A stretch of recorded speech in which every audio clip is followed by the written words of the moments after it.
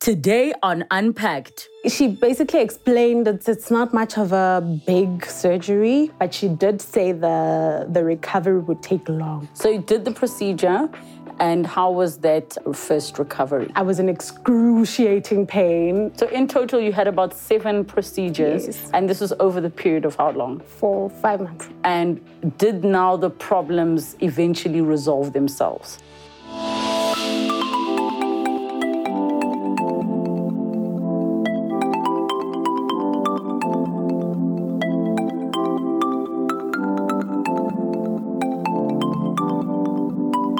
A fibroid removal that led to multiple surgeries and health complications. Today's guest is here to share her story. Let's unpack. Rishongile Ngobeni is a 26-year-old interior design business owner based in Johannesburg. After suffering with painful periods throughout her life, a visit to the gynae revealed that she had fibroids that would need to be surgically removed. Little did she know what the operation would lead to. This is her story. Let's unpack. Rishongile, welcome to the show. Thank you so much for joining us. Thank you. So take us back to, the time where you were experiencing your menstruation, but it wasn't quite normal.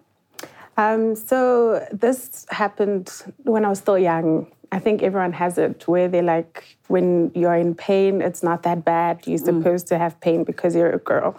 So I've had pain since I probably started my period. Yes. So, but the intensity started when I was in varsity, where I would skip classes because it was just too much. So when I was on my period, on my first day of the period and the day before, I wouldn't go to class or I wouldn't do anything. So I continued like that because everyone was like, it's normal for you to be like that. So I did go to a few GPs, got some pills. I even knew the names of the pills, that I needed to take, and that would help me for that particular time. So, but it just got to a point where it was just too much to bear. But I didn't know at that day that it was quite bad. Yes. Yeah. So when I went to my first GP, that was in 2020, in Jan, when I was like, okay, New Year's resolutions, let me just sort this thing out because it was complicating my life a lot.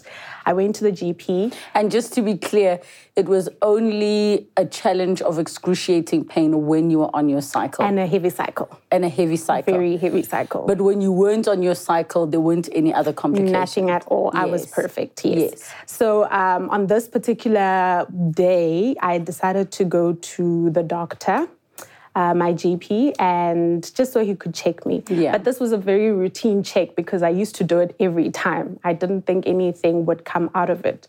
So this particular day, he says, I think you're probably in a lot of pain, and I would probably recommend that you go to a gynae instead. I was thinking about it, but I never did it because I was like, gynaes are expensive. It's it's a specialist. Let me rather not, because I don't think it's anything that's bad. So that's when I was referred to a gynae, yeah.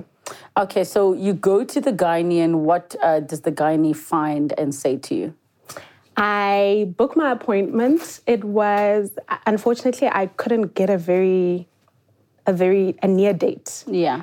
I had to wait for, I think, a week or two because it was Jan and places were closed. And even with the pain, I still had to wait.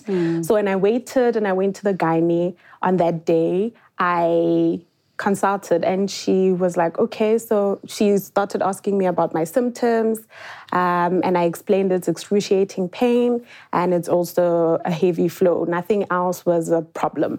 Apart from when I was having those heavy flows and things like that, I'd feel dizzy. But I didn't really think it was anything that had an effect from the period. Yeah. So I told her that as well, and she decided, okay, let's check your iron and let's just check you to see what's inside. Like, let's just do a scan. So I went to the room and she did the scan and she, like, her face just lit up. She's like, okay, how old are you? And I was like, I was 25 at that time. And she was like, I didn't expect you to be having this, but you have a huge fibroid in your abdomen. So the option that could happen would be for you to remove it, because if you don't, you'll continue to have all these all the pain, basically.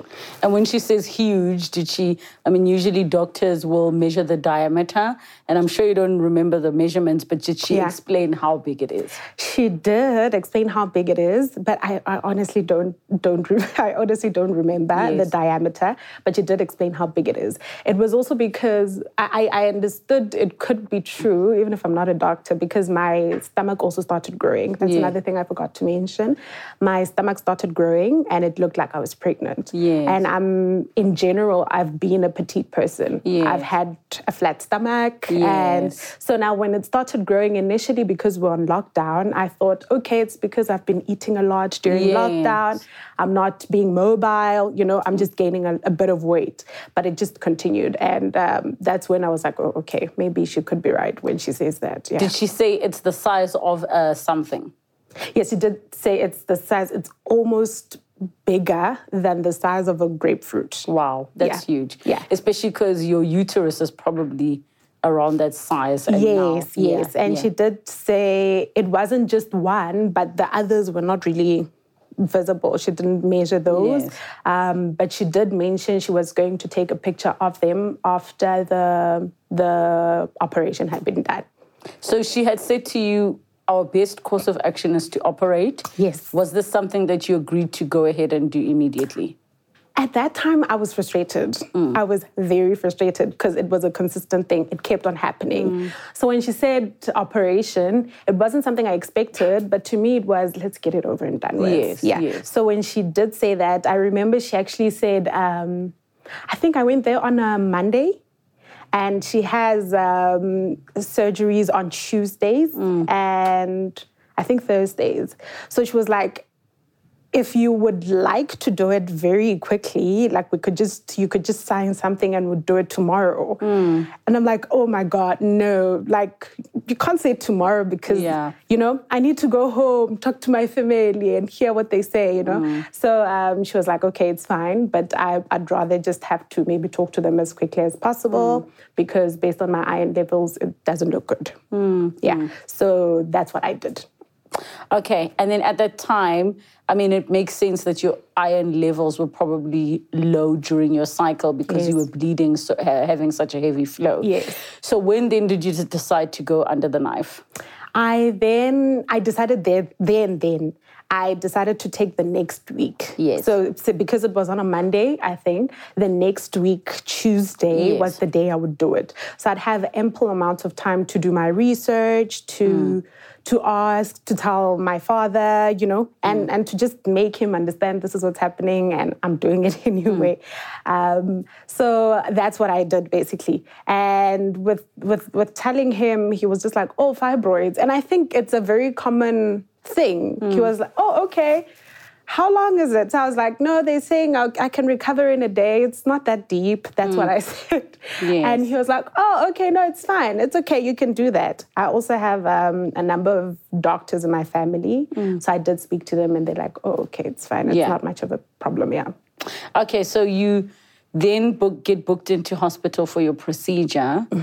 What did the doctor say you needed to expect from this procedure? Because in essence, they're cutting you open to remove something from your body. Before that, can I go back? Yes. When I was meant to go the next week, before you go, like before you do the surgery, you have to take a COVID test. And that was because COVID was very rife at that time. So I signed the forms to do the COVID test, and I had to do the COVID test on a Friday, so the results would come out. At that time, it took a bit of time. I think they'd come out on a Sunday, and then on a Monday, at least they'd know like the itinerary of the Tuesday, whether who's coming, who's not, and things like that. So I did it on the Friday, and on the Sunday, when I was sleeping, I get a message in the morning, and it's like COVID positive.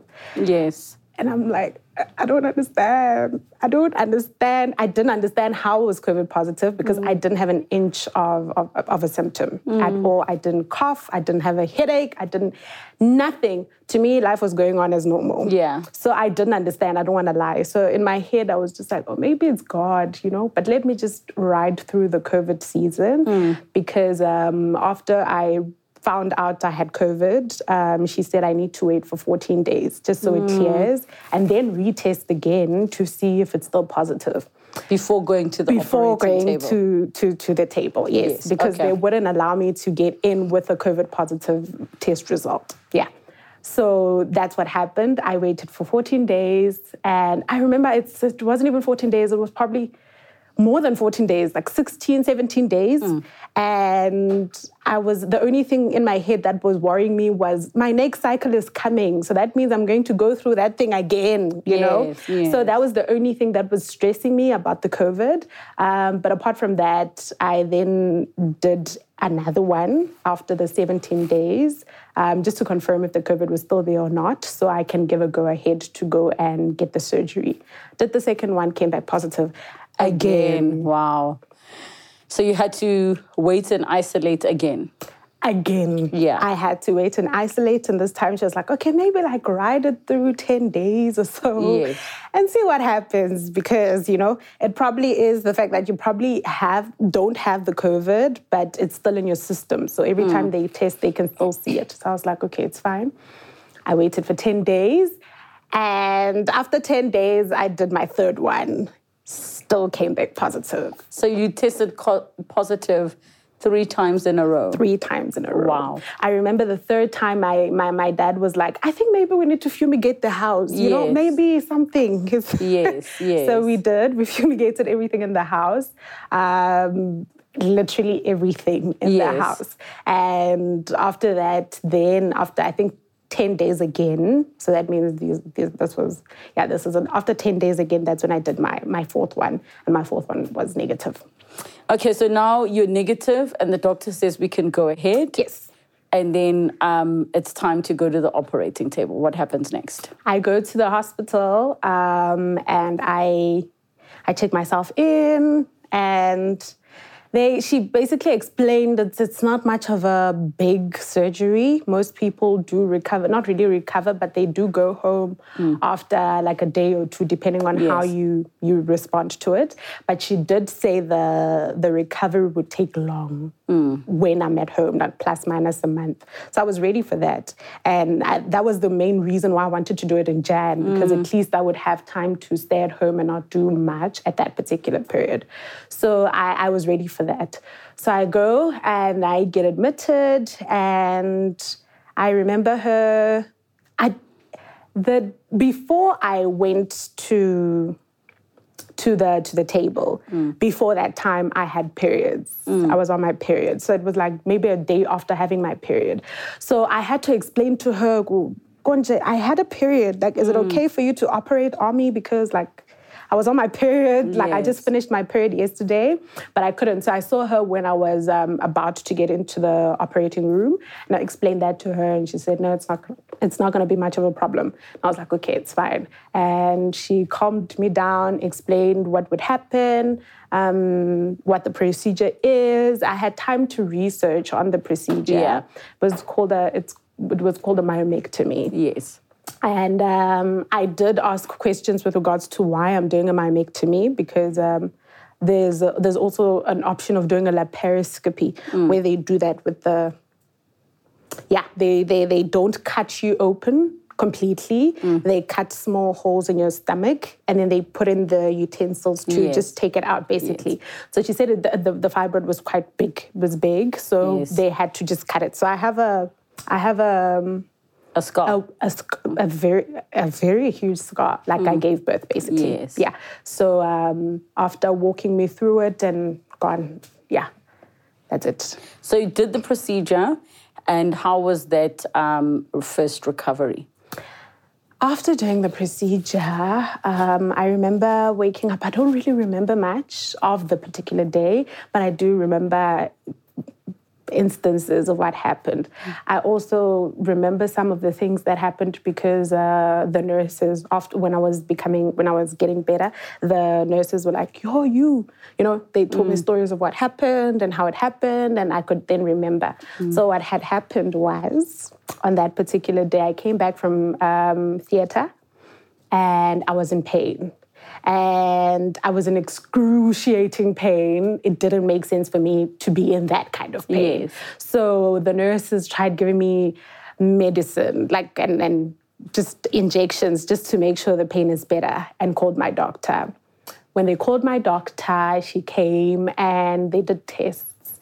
When they did tests, all the tests were just bad, as in like my CRP was high. I'm so sorry to use the word CRP. And what is CRP? They checking like an infection rate inside your body. It was very high. It's not supposed to probably be more than 5. It was like 100 and something. Yes. My blood levels were really high. Were really low. I'm so sorry. It was very low. Maybe that's why I was getting the pain. And I ended up having to get a number of blood transfusions in order for me to be fine. I think plus minus 4 or 5 of them. It was quite bad. So what did they realize had happened? Is it that you had suffered severe blood loss and had an infection? Yes, but the blood loss was not the only thing, and the infection was not the only thing. It's just, those were just indicators of what is pretty much going on in your body. Yes. That's wrong. It may mean a lot of things, but at least it leads you to the right thing.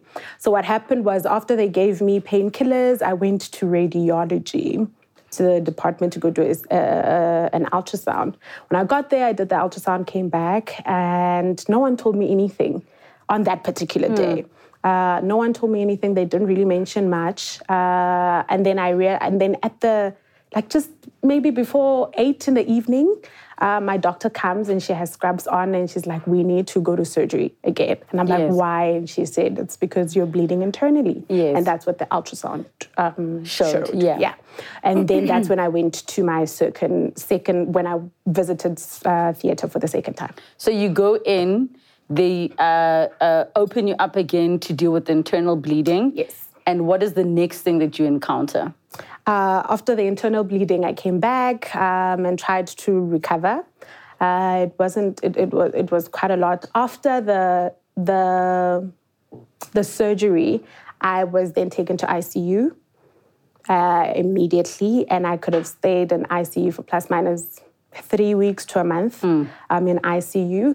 And what was the reason that you were in ICU for so long if the internal bleeding should have been resolved the second time you went to theatre? It was because the second time I had the surgery, I was already not in a good shape. Yes. Already. So initially it was just for them to monitor me, because in ICU they really monitor. Yes.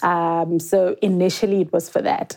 But as time went, some other things then pretty much developed. Like I had it's called a pleural effusion. That's when you have water in your lungs. And my radiology friend mentioned sometimes when your body is in so much pain, the first thing that reacts in your body is your lungs. Yes. So that's why that was there. So my gynae just realized as time went, when I was still in ICU, when they were still trying to make sure the blood goes up, the infection goes down and things like that, to see what is going on. And she realized I couldn't really breathe well. And at this time I was immobile.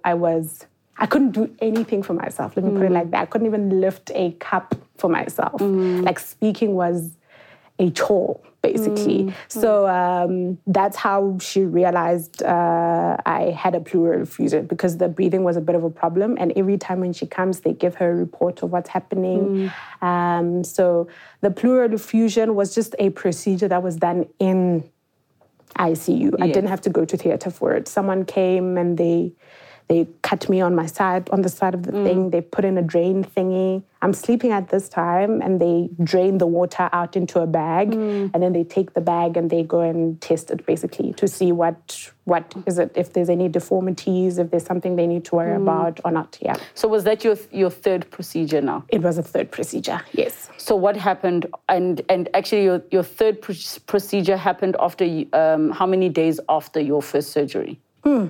It could have been a week. or 2 weeks. So about a week or two. Yeah, because I do remember I stayed in ICU for a month, plus minus. 3 weeks to 4 weeks, basically. Yes. So it was in between. Yes. And then, so after that, after the pleural effusion, I stayed a bit just for them to monitor me. And then I went back to the normal ward. And at this time, I was very happy because I wasn't thinking I was going to be there for quite some time. So I was very happy. I'm thinking I'm going home. Like, oh my gosh, all of a sudden it's done. Yes. I stayed in the normal ward for 2 days, maybe. Yeah, 2 days. And on the third day, on a normal day, I don't even remember this. I'm being, like, people are explaining it to me. On the third day, I got a seizure, bad seizure, and my blood pressure was like 200 and something. So they took me back to ICU. And when I woke up, I was in ICU. And that was a bummer because I was like, I was almost going home. Yes, and, when I'm in ICU, I can't just go home. I still need to go to the process of going to a normal ward for them to see if I'm fine. So it was sort of like, oh my gosh, you're going back. Like, progress, no progress, what's going on? Yeah. So after now the third procedure, you're back in ICU. What is the next procedure that you had to go through? I then went out of ICU again, stayed for a bit of time and went home. When I went home, I stayed at home for a day. Yes. I stayed at home for a day. Very excited. And when I was at home, the next day, I had issues with my breathing. My heart would just pump like I'm dying. Yes. And I was like, okay, I told my sister, I was living with my younger sister at that time. She's the one that played a huge role in making sure I was okay. So I told her, I'm like, please take me to the hospital. Let's just go back again. We go back to the hospital, same hospital in Glen Austin, and they check me. When they check me, they're like, in casualty, they're like, everything looks fine. Like, you look fine. Your blood's okay. Everything is fine. So why are you feeling like this? I remember the doctor even saying, you're probably panicking because you had a very bad experience. Yes. And in my head, I hadn't really understood the kind of, the intensity of the experience I'd had. So I was like, oh, okay, maybe that's it. So I asked him before I left, and I'm like, can you please call the physician that was treating me here, just to tell him I'm here, and my chest is just giving me issues. Yes. And he did. He called him, and there's something called a clot. Yes. So a clot is when your blood in your veins just clots. Yes. So there isn't proper, pathway movement. Yes. So it then causes certain symptoms. So the reason why a clot can happen could be because maybe you're on birth control, or most of the times maybe on a flight for a very long time, you weren't immobile. And also when you've had surgery. So when you've had surgery, you are immobile for a very long time. I remember in ICU, I think I was immobile for like plus minus 2 weeks. I couldn't even walk. Yes. I started probably being able to walk maybe on the third week. And a physiotherapist had to, walk you through it. Sometimes you can't even go. I couldn't even come from here to where you are, So is it the physician who then realized that you have a blood clot? And the clot was where? In your lungs? Yes. Wow. So he told the residing doctor at casualty to just do... It's a test called a D-dimer, to do a D-dimer again. It was quite weird because before I left, we did a D-dimer, and the D-dimer was negative. So it was quite, we honestly didn't understand how it came to being positive in a day, basically. So, but he checked the D-dimer and he saw the D-dimer was high, so I couldn't go home. I stayed in hospital, and then the next day I went to go do a CT scan. And a CT scan is where they then confirm, okay, you have a clot. So I had clots in my lungs, both lungs. Clots in both lungs, basically. And what were the doctors able to do about it? Do they give you some blood thinning medication to get rid of the clots? Yes, they do. Yes. What happened is they started me on a medication called warfarin. I did have a choice, but they do explain the pros and cons of each one. So I ended up taking warfarin. And when I started with warfarin, because it's a blood thinner, that's when more complications started. Because now I was taking a blood thinner, and I had been on I had a surgical wound. Yes. that then started bleeding because now I was on bloodletters. Yes. So when I was in hospital in my stay, that's the problem I encountered basically after that. I started taking warfarin, and all of a sudden, I think maybe that was the second day of taking warfarin. On the second day, I woke up, I went to the bathroom. When I'm in the bathroom, like blood just comes out of my legs. Yes. And I was like, I don't understand what's going on. At that time, I didn't even understand what blood thinning was. Honestly, everything was new to me. I didn't know what a pulmonary embolism was. Yes. I didn't know what a clot meant, if it was bad or good. I didn't know any. Warfarin, I had to call to ask, what is he talking about? Warfarin, like, is it a good thing? Should I take that? Yes. What are the implications? Because I remember he said, sorry, I'm yes, no, go ahead. He said you're not supposed to eat things that have vitamin K. Yes. And I'm like, what do you mean? He's like, okay, so he explained spinach, you're not supposed to drink alcohol. Yes. You're not supposed to... So many things. There were so many things I couldn't do because I was on a blood thinner. So I didn't understand why. So how did they then address the bleeding that was happening from your wound? After I had... as he was explaining that was when I was starting, so I can give permission for me to use warfarin. Yes. So after the 2 days, I started bleeding. And then after bleeding, he came in and he asked a surgeon to come and see me. So a surgeon came and saw me. I went to go do an ultrasound again. And that's when they realized it was sort of like clots in the womb, on my womb. There were blood clots, basically. Yes. They call it hemorrhage, I think. Yes. And I had to go to surgery again for it. So that was for them to remove them? That was for them to remove them. Yes. And to make sure I'm fine. So I went to theatre again.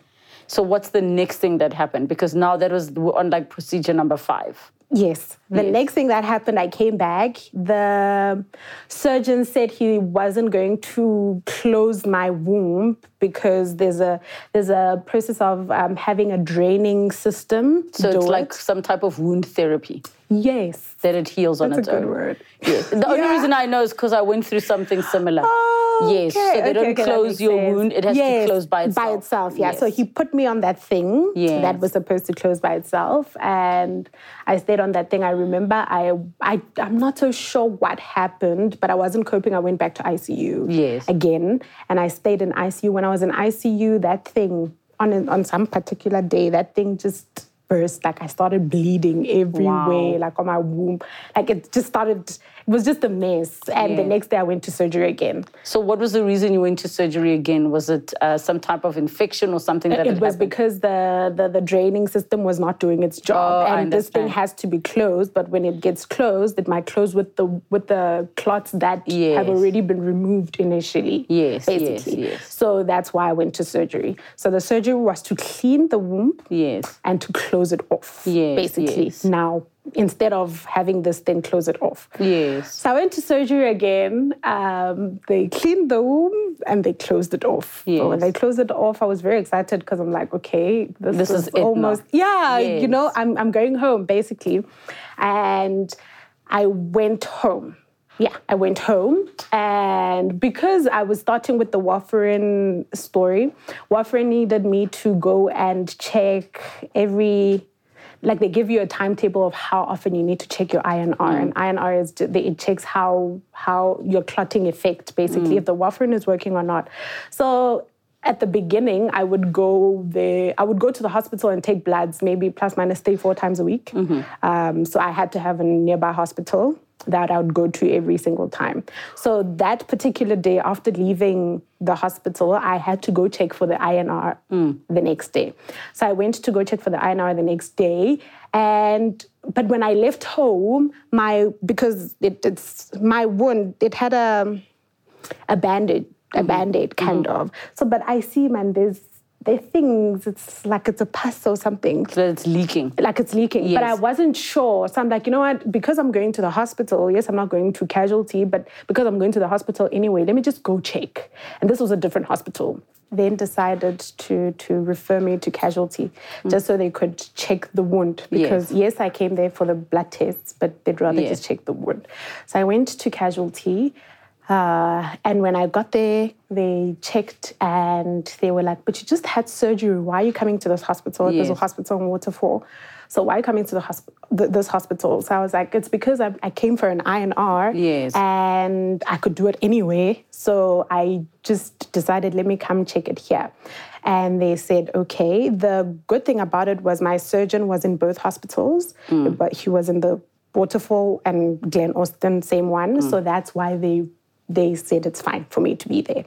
So I was there, they checked and they're like, sepsis. You have sepsis, your wound is having this pus coming out, and if we don't attend to it on time, it might go to the whole body and be very toxic. So we'd rather just put in the draining thing again, the same draining thing that didn't work. And I said, it's fine, it's okay. But before I got into the hospital, I had to take a COVID test again. I took a COVID test, it was positive. Wow. So it was quite a lot. I remember that particular period, it was quite a lot because the day before I was in a hospital. So I'm thinking, how did I get COVID?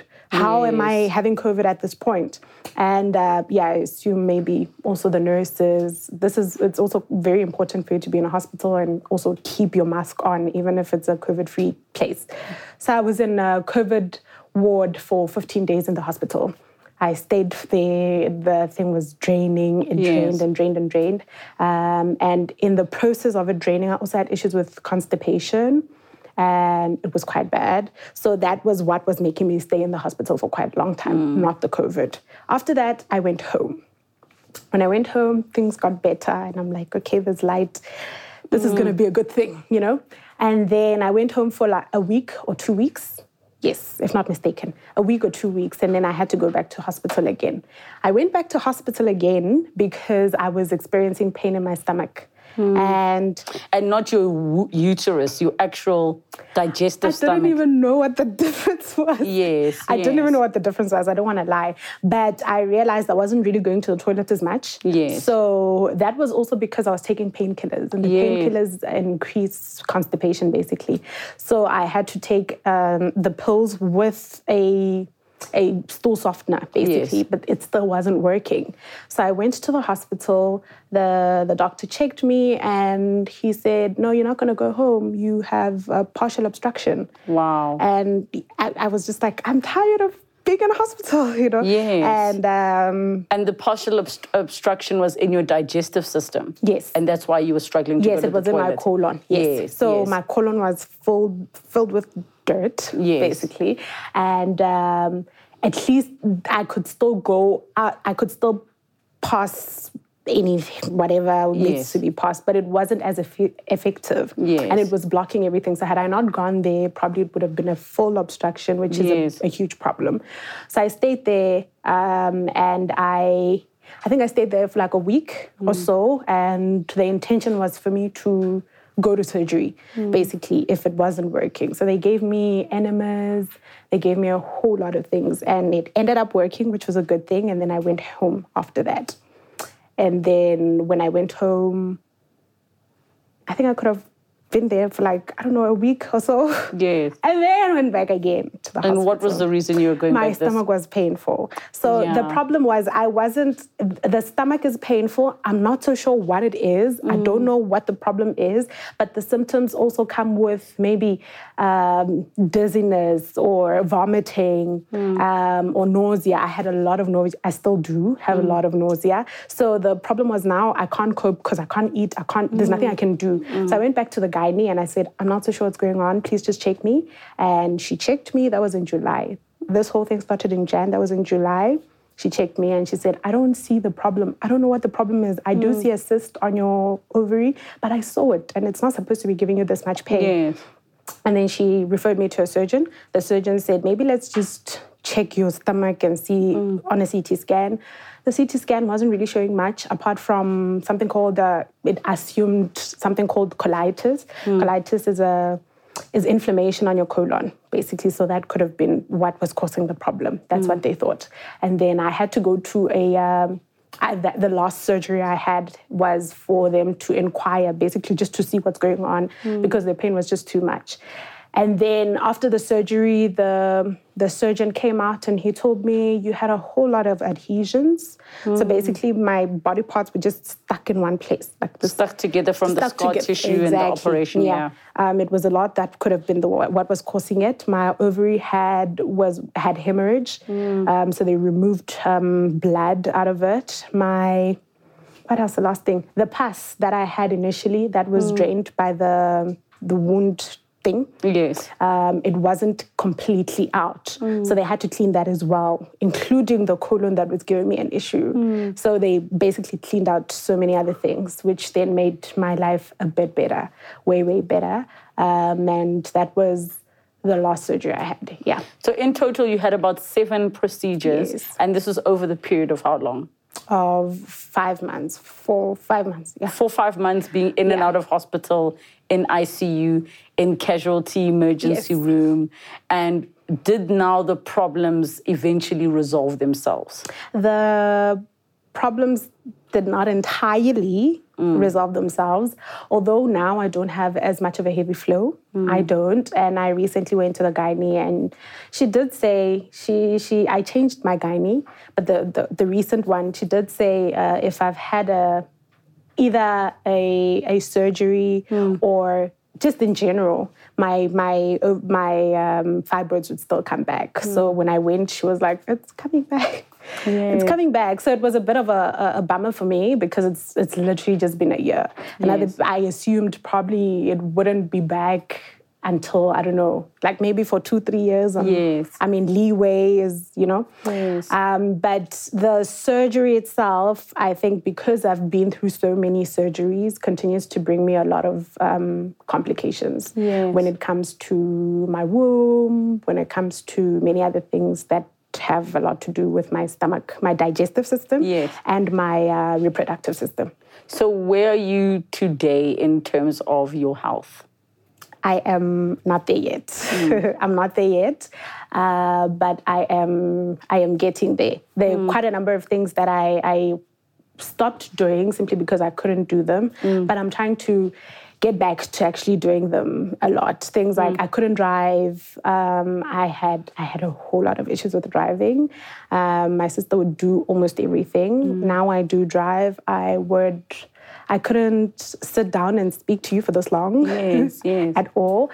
Because of the discomfort and pain. Yes, and the breathing issues. So I would just speak like for a couple of minutes and just be fine. So I would always be at home in most cases. So recently, basically this year, I can't exercise as well. That's another thing. So sometimes I feel like, oh, I'm gaining weight, but what can I do? Because when I exercise, it's just like I feel like dying. But this year has been a resolution of just trying, even if it's not exercising, but just walking around. The pain tolerance is high, I assume, because of the things I've been through, but I still do get a lot of pain. Yeah. What do you take from this whole experience? A lot of people that go through heavy medical challenges, traumas to the body, have a lesson that they take out of it. Was there a lesson for you? There were a lot of them. There were a whole lot of them. And I'm saying that because it was really a journey, a very emotional journey. I mean, I had a bit of an instance, a very bad one that I will never forget. I was in the hospital. I came there, I think the 3rd or 4th surgery. I felt okay. And I came there with my laptop. And when I'm there with my laptop, I go to surgery. They say, oh, we're going to keep your bag here. I come out and I was like, can I get my laptop? Laptop stolen. They don't know where it is. Cameras, where is it? To this day, I still don't have my laptop. And let me just say the financial part of it was a bit of a lot. Sometimes I probably also think some things would have been handled better. I'm not going to say negligence, but now because I had to be very smart about everything I do when I go to my gynae, I ask her things I already know. So if she tells me things that don't make sense, I question it. My physician as well. If he tells me things that don't make sense, I question and I ask. So I think it made me very, very, very meticulous in terms of detail, especially when it comes to my body. Whatever I take, I need to understand why I'm taking it. Whatever surgery, other people ask me, why didn't you have embolism? Yes. Instead of going for a surgery. And unfortunately, at that time, I didn't know because the option wasn't given. We need to explain to the viewers what embolism is, which is basically little beads, tiny little beads being dropped through your blood vessel, basically, and it killing the fibroid from the outside. So it's not a surgical procedure where they cut you open.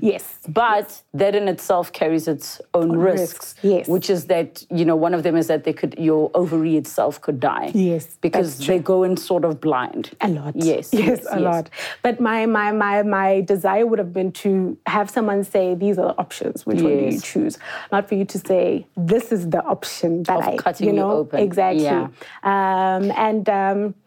I think my dad always says, because we all went through the journey together. Yes, I was the one that was sick, but my sister had her own journey issues. My dad also had his own issues. So he keeps saying, you need to have a second opinion. You need to have a second opinion, So I try to do that, but it does not always work.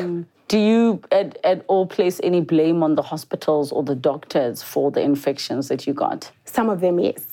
And I'm saying some of them, yes, because after going through all of it, I have an app from the blood people, where the people the company that takes in the blood. So some other day I was sitting down and I was going through all the records of what actually happened from both of them.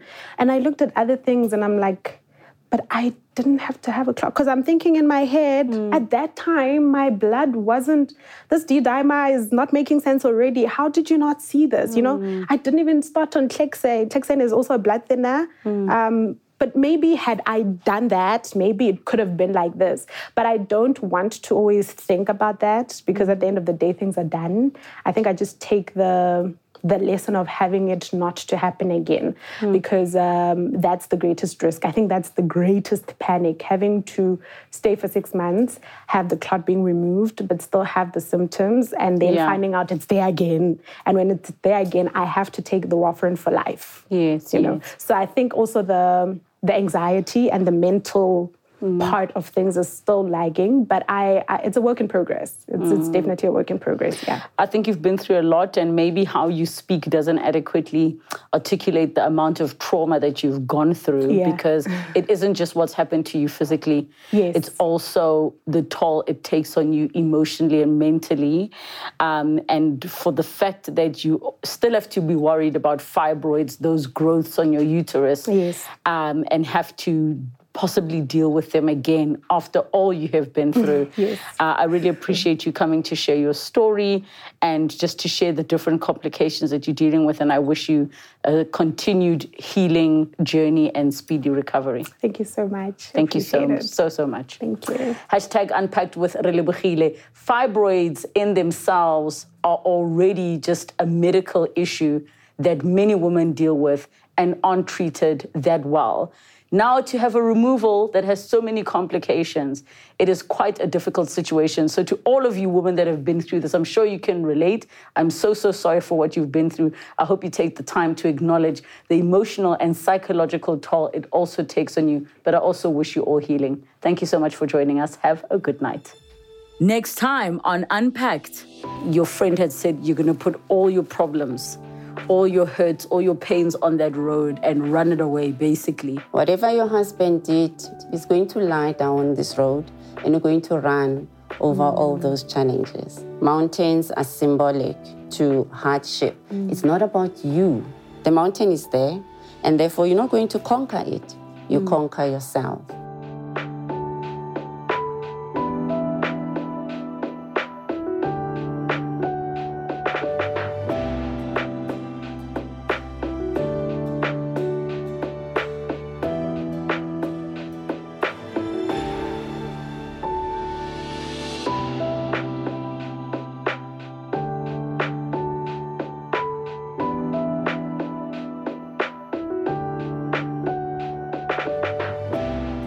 Thank you so much for watching Unpacked with Relebogile Mamoja. Make sure you subscribe to my channel where you can get to watch more episodes. But more importantly, you can be part of our online community. Comment down below, share with us who you'd like to see on the show, what story you'd like us to discuss. We love engaging with you. Keep it coming and don't forget to subscribe.